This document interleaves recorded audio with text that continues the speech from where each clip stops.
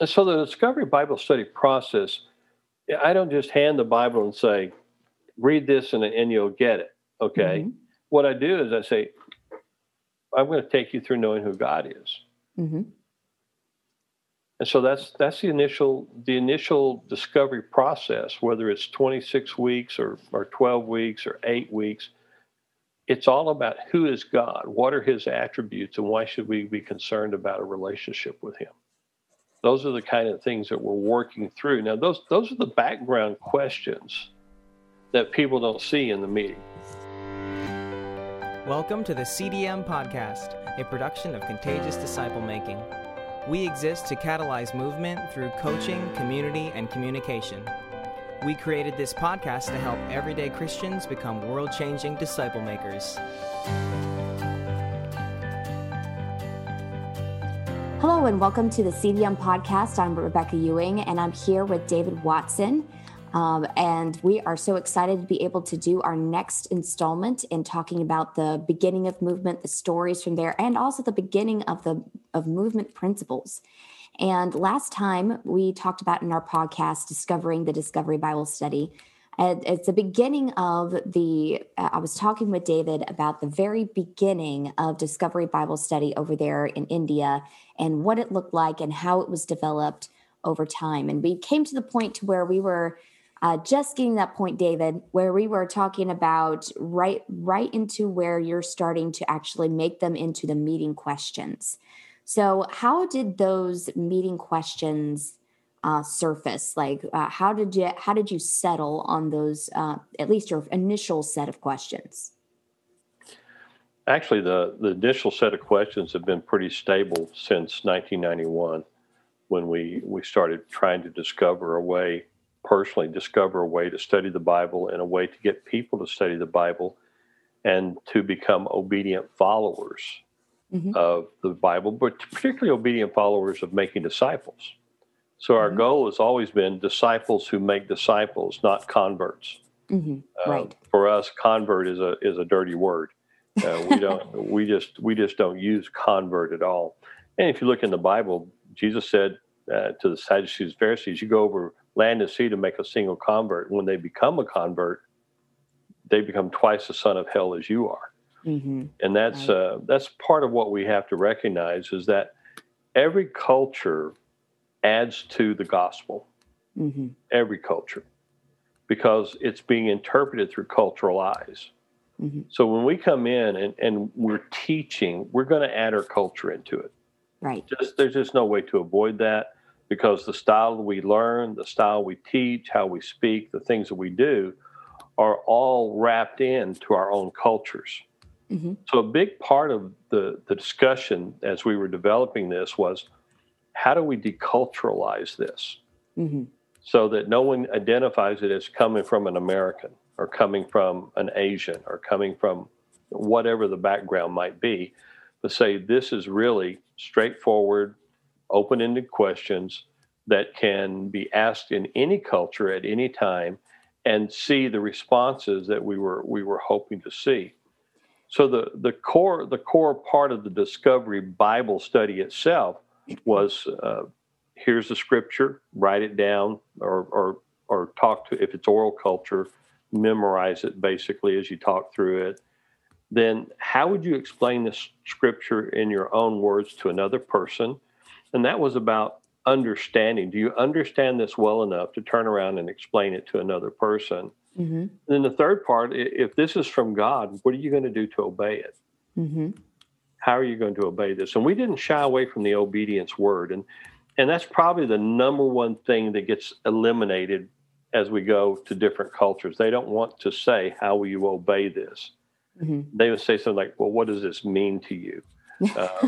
Type of thing. So it really gets, that's the number one problem we dealt with early on, was people didn't like this third word. They said, well, you're asking lost people, how would they obey something? I said, God never had any trouble asking lost people how they were going to obey stuff. Never did. Right.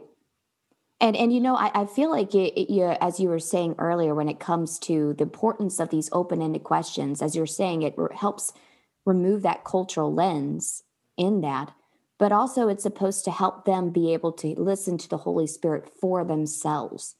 And if they're just sitting there and listening to somebody tell them what to believe and think like that, they're not having that opportunity to actually learn that for themselves. But we start out with, what are you thankful for? Mm-hmm. And the purpose of that question was, from the very beginning, set up an expectation that you're going to be thankful, and it's the precursor to prayer. Prayer is about thankfulness. Prayer is about aligning ourselves with God. Prayer is about recognizing that regardless of our circumstances, there are things that we can be thankful for. Right. In the most poverty-stricken, horrible places, we have people say, "Oh, I'm thankful I found another plastic bottle today so I can have a way to carry my water." Mm-hmm. I mean, something like that. As simple as that. But it was thankfulness. Mm-hmm. And as they become followers of Christ, that thankfulness then turns, we're not just saying it to each other, we're saying it to God. Right. It develops that little seed, though, at the beginning. Yeah, you put the expectation early in, so it's ready to go there. And then the next question is what are the needs that we have in this group that we need to help each other with? Mm-hmm. And that takes you to the place of realizing that ministry needs to be happening, care needs to be happening inside the group. And then you go, well, what are the needs of the people that are outside this group, that where we live and where we work, and how do those look? And again, the expectation is that we come to a place of understanding of ministry. So needs sometimes can be emotional. What's stressing you out?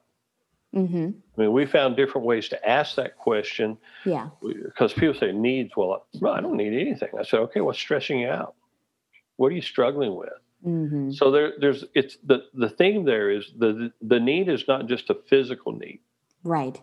It can be a spiritual need or emotional need, or social need. So exactly. So that second question is to build an understanding that we live in community, and that community is going to be facing problems of some kind all the time. It doesn't matter how small the group is. If it's 3 people, there's going to be social structure, and there's going to be conflict. There's going to be lots of things going on in the process with all of that. And we have to keep thinking through, how do we get people to not fake good? Right. How do we also help people know how to live in the community, not just hang out with each other? Yeah, and that's a big issue, because if I were to say the single largest problem with the Western church is we fake good. How are you? I'm okay. Come to a group meeting. How you doing? We're doing great. And for 52 weeks a year, you hear that same response every time. You know it can't be true. Right. Even nothing else. Statistically, we all know it's not true. It's just not true. It's a social answer, not a personal answer. Well, because it's a polite, like you said, it's a social. It's a polite kind of thing to ask, because we're not really intending upon meeting everybody's needs. It's more of an opener to a conversation. Even when I go to my doctor, he says, "How you doing?" I said, "Is that a social question or a medical question?" He stops. He says, "Well, it starts out social. We'll get to the medical." I said, "Okay, I'm doing fine." But that's why I'm here, Doc, is because I'm just fine. My leg is falling off, but I'm glad to be here. But hey, isn't that a little bit what, when it comes to the church, it's like, how are you doing? Oh, well, if I were 100% fine, would I be here in church, or would I be trying to connect with people? No, I'm here to hopefully connect in a real way that helps me meet some of my needs. But here's the interesting thing. If everyone's okay, there is no way to connect. Right. There is no way to connect. We're creatures that are designed to need each other. So that took us to the third question, when we would ask, okay, so we have these needs or stresses or whatever. How can we as a group meet those needs? Right. How can we help this person? How can we help this community? And so, for example, we had a meeting in a very, very poor part of the world. This particular meeting was in Africa, and we were talking to a lady in the group. Her children were being kicked out of the school because she hadn't been able to pay their fees. And private, I mean, that's the only way you get an education in most of the world. You pay for it. There's no such thing as public school. Right. You pay for it in most of the world. She didn't have the money to pay for it. And we're sitting there with a group of people that are all, average annual income may be in the order of $100 per capita in this particular community we were in. So coming up with school fees that were about $100 a year was astronomical to them, because that was everything they made. So that left no thing for food or entertainment or anything like else. That, yeah. So we're three people in the group, and besides me, and one of the guys said, "Well, I don't have any money," and the other guy says, "I don't have any money," and the other guy says, "I don't have any money," and I'm saying, and I just asked the question, "Well, who do you know that has money?" Exactly. Mm-hmm. And one guy finally says, "Well, I have an uncle who actually helps people go to school in his village." Mm-hmm. Said, "Why don't you talk to him?" Well, he went and talked to his uncle, and the uncle said, "Sure." And he not only paid for their schooling, he bought them new clothes and new shoes in order to go to school. And it was an amazing thing. And this guy says, "My uncle never does stuff like this outside of his village." I said, "No one's ever asked him before, have they?" Yeah. Well, see what you did right there, David, and this is the whole point of this, is that you're helping people to take ownership of the problems that they have and to be creative and to come up with solutions and not just say, "Oh, well, I can't do anything about it." Well, and here's the other thing that you need to understand. I could have taken $100 out of my wallet and laid it on the table. Right. But if I had done that, I would have stopped the process of becoming self-sufficient in caregiving and meeting the needs of people and social structures. I would have interfered with all of that. Right. If I had put my money on the table. They wouldn't have had the blessing of and the lesson of having to start taking care of each other. There's actually a book specially written on that. It's called When Helping Hurts. You probably have heard of it. That goes into the same thing where it's like a lot of times by us coming in as the outsiders and taking care of a problem instead of actually helping people in the area meet their own needs, it short circuits what God is trying to do in helping those people become more like him and more self-sufficient in that way. And more importantly, we're helping to the problem we perceive, not to the problem they have if we're the outsider. Mm-hmm. So we can meet perceived needs. That means our perception of their needs, and totally miss what the real needs are. That's one of the reasons anytime you're dealing cross-culturally, you have to have a local committee helping you understand what's going on so that you don't cause a problem by what you do, or you don't meet the real problem. And you give something that they needed this, but you handed them this. They're going, "What do I do with this? I don't need this." Those are all the challenges of working cross-culturally. So is there some way we can help? It's good. That's the part of it. In the discovery meeting, there is an expectation that everything we do, you will share with another person before you come back to the meeting. Mm-hmm. So the last thing in the meeting we ask before they leave, who are you going to share what you learned today? And that's an expectation. We set an expectation they're going to share, and they go, and notice I didn't ask, are you going to share? I asked, who are you going to share it with? Mm-hmm. Right. Because you say, are you going to share? That's an open-ended question. Yeah, this is not a yes. There's no option to say no. Yeah, this is not it's not an open-ended question at this point. It is, who are you going to share this with? Mm-hmm. And we write down the names they give. Mm-hmm. Right. And then when it comes back, after you've gone through the time of thankfulness, the time of problems or stresses or whatever that would be, the time, and then how we're going to meet each other's needs and what are the needs of our community that we also need to be thinking about and praying about. And then you ask this question, how did it go sharing with, and you fill in the blank for the name they said they were going to share it with. Mm-hmm. And at first they're kind of dumbfounded that you actually asked an accountability question. They're not expecting an accountability question. I mean, there was a test as a part of this? No. it really is a test, but it's also people do what the social group wants them to do. Mm-hmm, mm-hmm. And the Discovery Bible Study group becomes a social group. And so when you set the expectations from the very beginning, we're going to, this group is not simply a closed group. This group is about taking what we've learned to other people. And we've done this in the most highly restricted places where Christians get killed if they're revealed.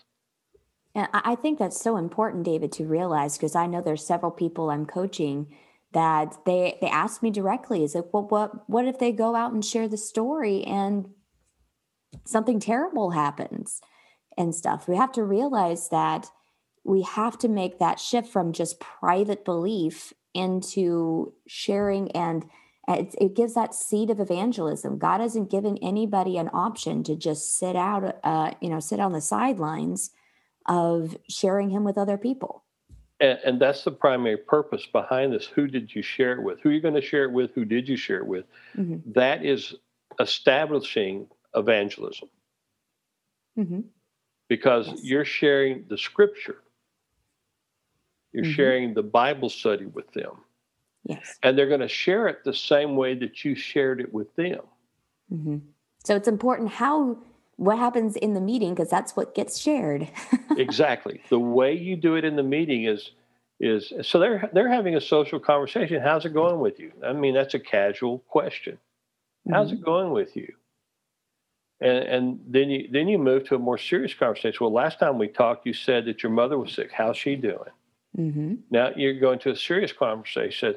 Then you can move on and say, I discovered something really interesting this week about God. And at that point, I teach people, don't say anything. Because if people don't ask you to share about God, you intrude when you share about God. Mm. But the moment they give you permission by asking, what did you learn? Now you have an invitation to share everything you've learned up until that point.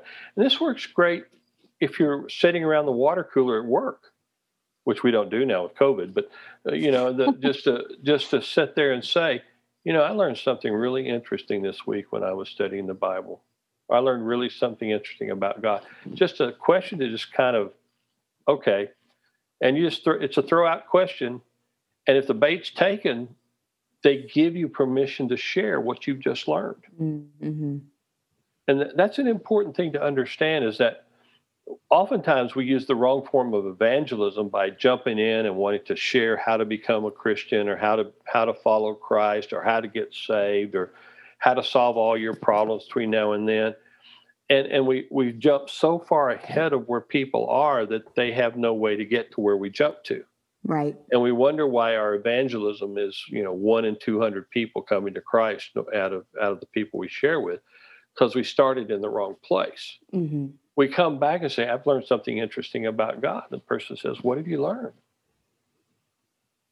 Well, we were learning today that, God created every single thing. I mean, starting at the very beginning, so we learned that God created everything, and that even my donkey belongs to God, or my car belongs to God, and I should be using it for God's service, or I should be using my house for God's service. And you start building these understandings, and it's not about them, it's about you. Mm-hmm. Mm-hmm.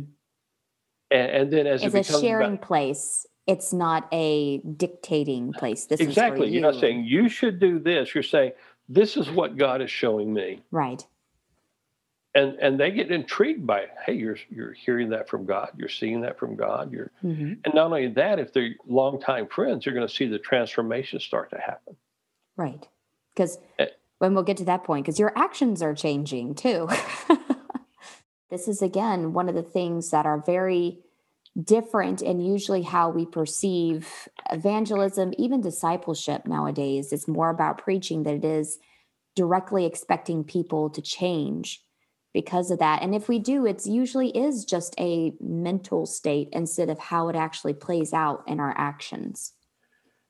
And once we get to this point, we're now ready to launch back into the Discovery Bible study that we mm-hmm. talked about before, where it's write the scripture or memorize the scripture. How would you explain the scripture to other people? if this is from God, what are you going to do about it? I mean, how are you going to obey it?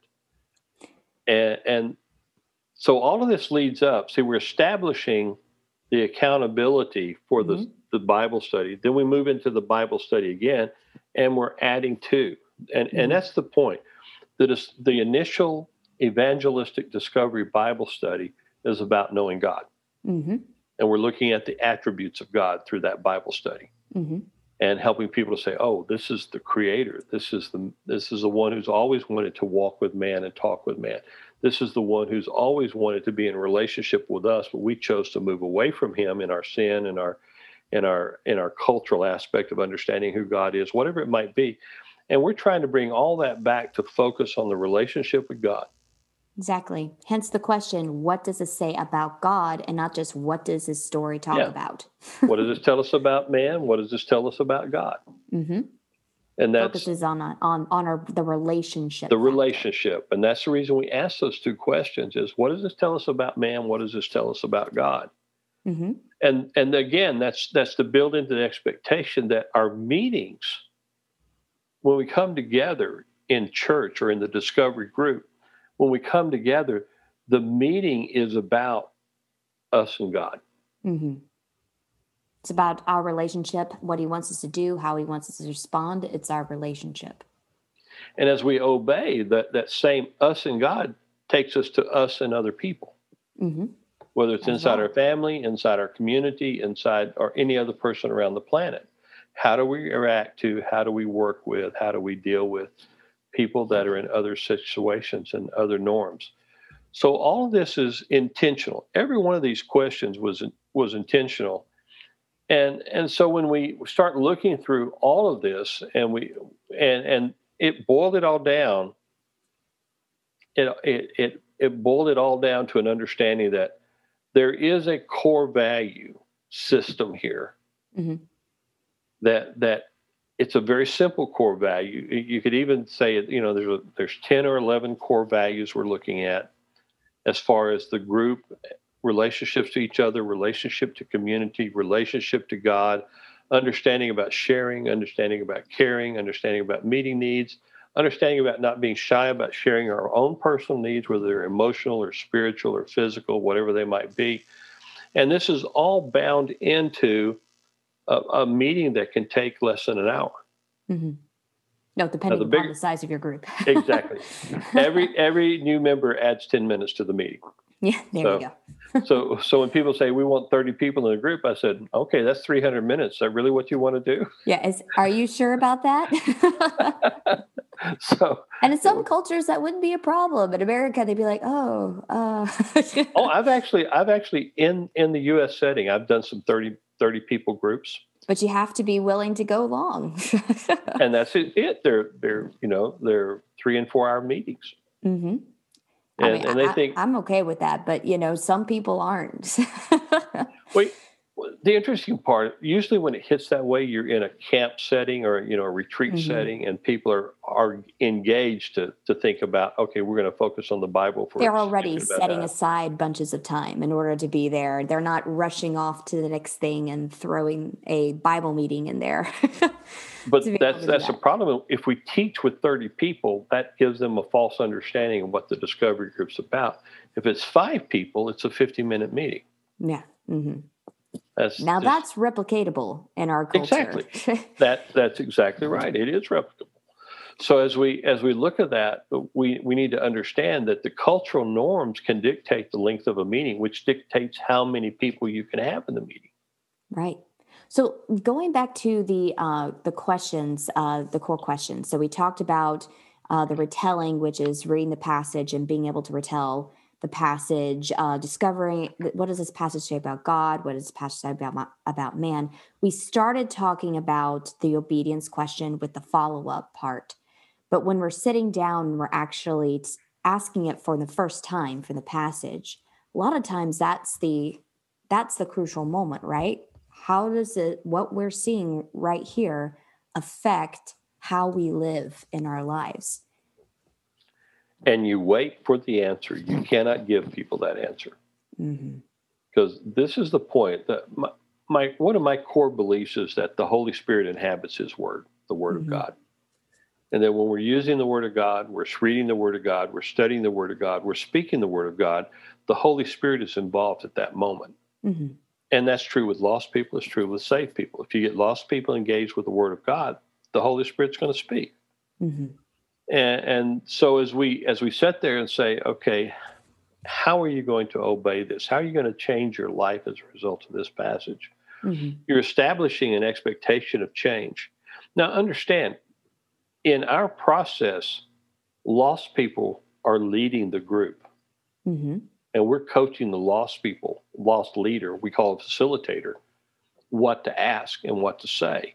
And then we debrief them after the meeting and say, did you ask this question? Did you ask the question, Mm-hmm. how are you going to obey this? Yeah.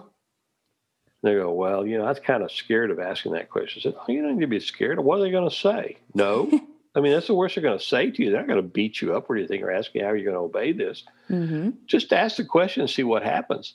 And sometimes it takes us 2 or 3 meetings where they'll get comfortable enough to go ahead and ask that question. How are we going to obey this? What are we going to do about this question? Mm-hmm. So if it's from God?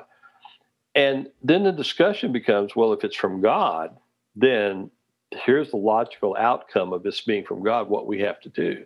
Mm-hmm. But we don't believe it's from God.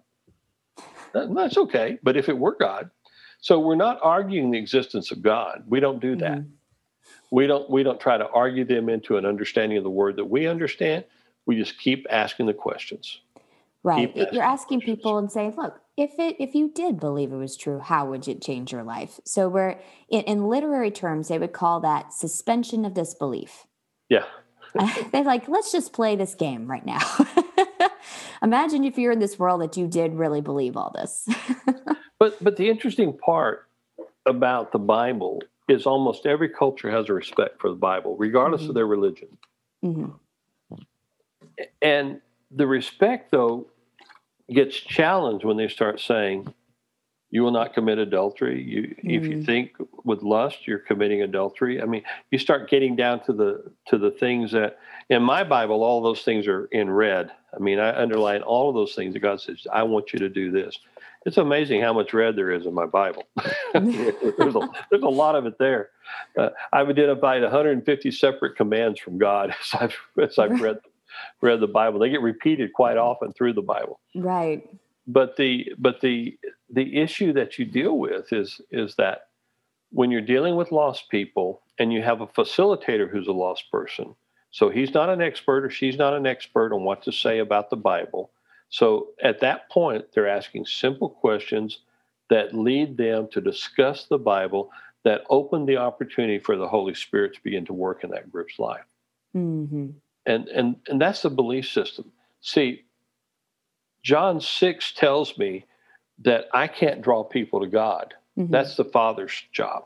And to be clear, guys, that's John 6, 44 to 46. 40, yeah. Or 48. Yeah, 44 to 46 will get it. Okay, gotcha.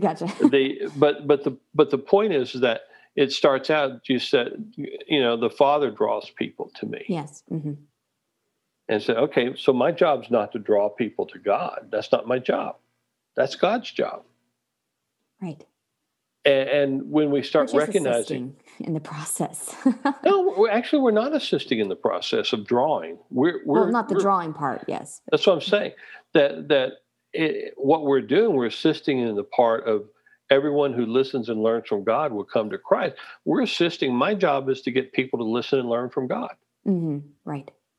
And so the Discovery Bible Study process, I don't just hand the Bible and say, read this and you'll get it. Okay. Mm-hmm. What I do is I say, I'm going to take you through knowing who God is. Mm-hmm. And so that's the initial discovery process, whether it's 26 weeks or 12 weeks or 8 weeks. It's all about who is God, what are his attributes, and why should we be concerned about a relationship with him? Those are the kind of things that we're working through. Now, those are the background questions that people don't see in the meeting. Mm-hmm. So, but every one of these questions are leading to the place of listening and learning from God. And it says, everyone, this is the thing about the Bible that's so amazing. And this is Jesus's word. This is not one of the disciples. Jesus said, everyone who listens and learns from my Father will come to me. Right. That's a superlative. Jesus didn't use superlatives that much. Mm-hmm.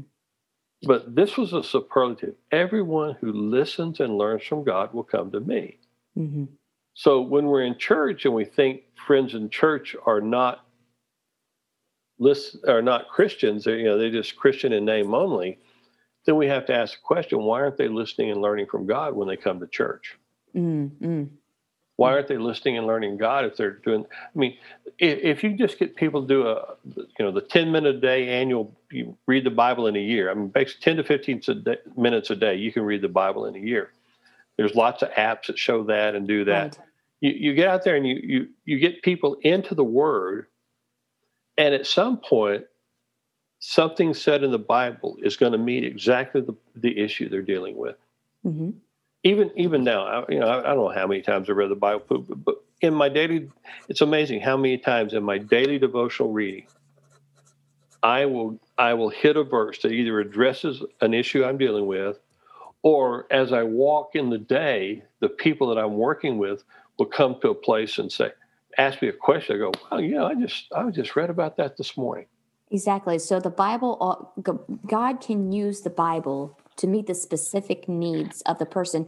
And if I'm sitting there and I'm trying to teach a person directly, like tell them what they're supposed to do in response to the passage, first off, I'm robbing them of being able to find that out for themselves and have that skill to be able to do that without me being in the room. But then two, there could be things that I didn't even think of that they really need, that God knows that they need. And so he can be able to speak to them directly about that. So that's what this whole process, as you say, is working on. And that last question, who do I share this with, is now also to say that this is not something private for me to hide away with myself. Everything that I learn from God, I'm supposed to be sharing with other people.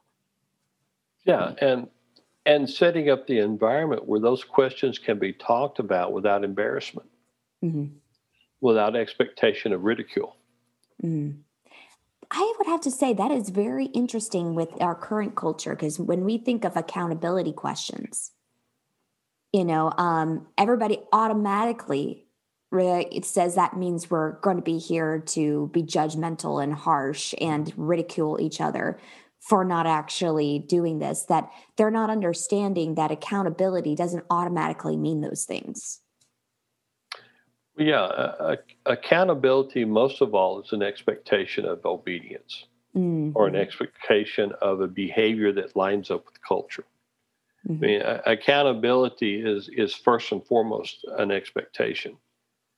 Now, the question is that expectation legalistic, or is it out of love? Mm-hmm. So if the same questions asked from a legalistic perspective can be very harsh and very off-putting. Mm-hmm. But when they're asked with, hey, I love you and I'm concerned about you, mm-hmm. that changes how that question is perceived and how it's acted on. People push back against legalism, mm-hmm. period. Everybody pushes back, because legalism is external rules against my own core values. Well, I mean, even just what you just said right there, that really gets taken care of outside of the Discovery Bible Study, because they're the ones that are observing from the Bible what they should change. So if I'm not externally telling them this is what they need to do as a response to this passage, and they're seeing it for themselves, does that almost automatically take it out of legalism? Exactly. That's the difference between legalism and obedience. Obedience is inwardly motivated. Legalism is externally motivated. Mm-hmm. So it can be motivated, I want to belong to this group, so I'm going to change my behavior. That's still legalism, even if that group isn't pushing it on you. You're changing your behavior based on a desire to belong to a group. And so to fit into that group, you adopt their rules and practices. Mm-hmm. And that is the silent legalism that so many people fall into, because they're not. And that's why that when of a person, maybe they start a discovery process, be a part of a discovery meeting, and they're not coming through their commitments. They're not sharing the stories. They're not doing the actions in response. It is, again, loving to say, look, we're not here to legalistically impress upon you something you don't want to do. So, maybe you're just this whole meeting is just not for you right now. People exit groups with, as long as, if you're not putting pressure and you're just saying this is what we're here to discuss, and some of it may be uncomfortable, but if you're uncomfortable, that's okay. Don't worry about it. We're not trying to make. But again, if you have lost leading or facilitating the discussion, mm-hmm. you have a lot less pressures being put on than when you have a Christian leading the same discussion with lost people. Mm-hmm. And that's one of the things we learned, is that regardless of how good we are at this, mm-hmm. the fact that we are culturally separated, and that's the thing you need to recognize, a mature Christian is culturally separated from the culture they were born in. Mm-hmm. Because they don't think even like their culture because of Christ and his word. That's exactly the issue. So I tell people all the time, if we are growing, maturing Christians, we are cross-cultural with the culture we were born in. Mm-hmm. And it's interesting. People say, well, the U.S. has a Christian culture, of course. I said, okay, so what's the one word you can use about all Americans and you're comfortable using? So they're a bunch of liars. Oh, that sounds like kingdom culture. And you're sitting there going, okay, so do you identify lying with Christianity? Oh, I really hope they wouldn't. No, the answer is no. No, good, because sometimes I wonder. So, but the fact is that outside of America, Americans are seen as liars. Mm-hmm. And so if we're sitting there and we're leading these groups as Americans, that's a barrier. We're a liar. So everything we say is a lie. So why should I listen to anything you're saying? Mm-hmm. So part of the discovery process was about, we don't want them to discover us. Right. We want them to discover God. Right. And then get in a relation with us, and then over the years, as we have a relationship together, they discover that their perception of Americans is not the same as the perception of me, mm-hmm. or the perception of the group or the team that I have established. Right. And those are things that I talk about. When I'm building a team, I talk about, I said, look, people perceive us this way. We have to demonstrate we're not this way. Mm-hmm. Thanks for listening to the CDM podcast. To hear part 2, become a supporter on our Patreon page. You can find the link in the description. For coaching or other resources, connect with us at contagiousdisciplemaking.com.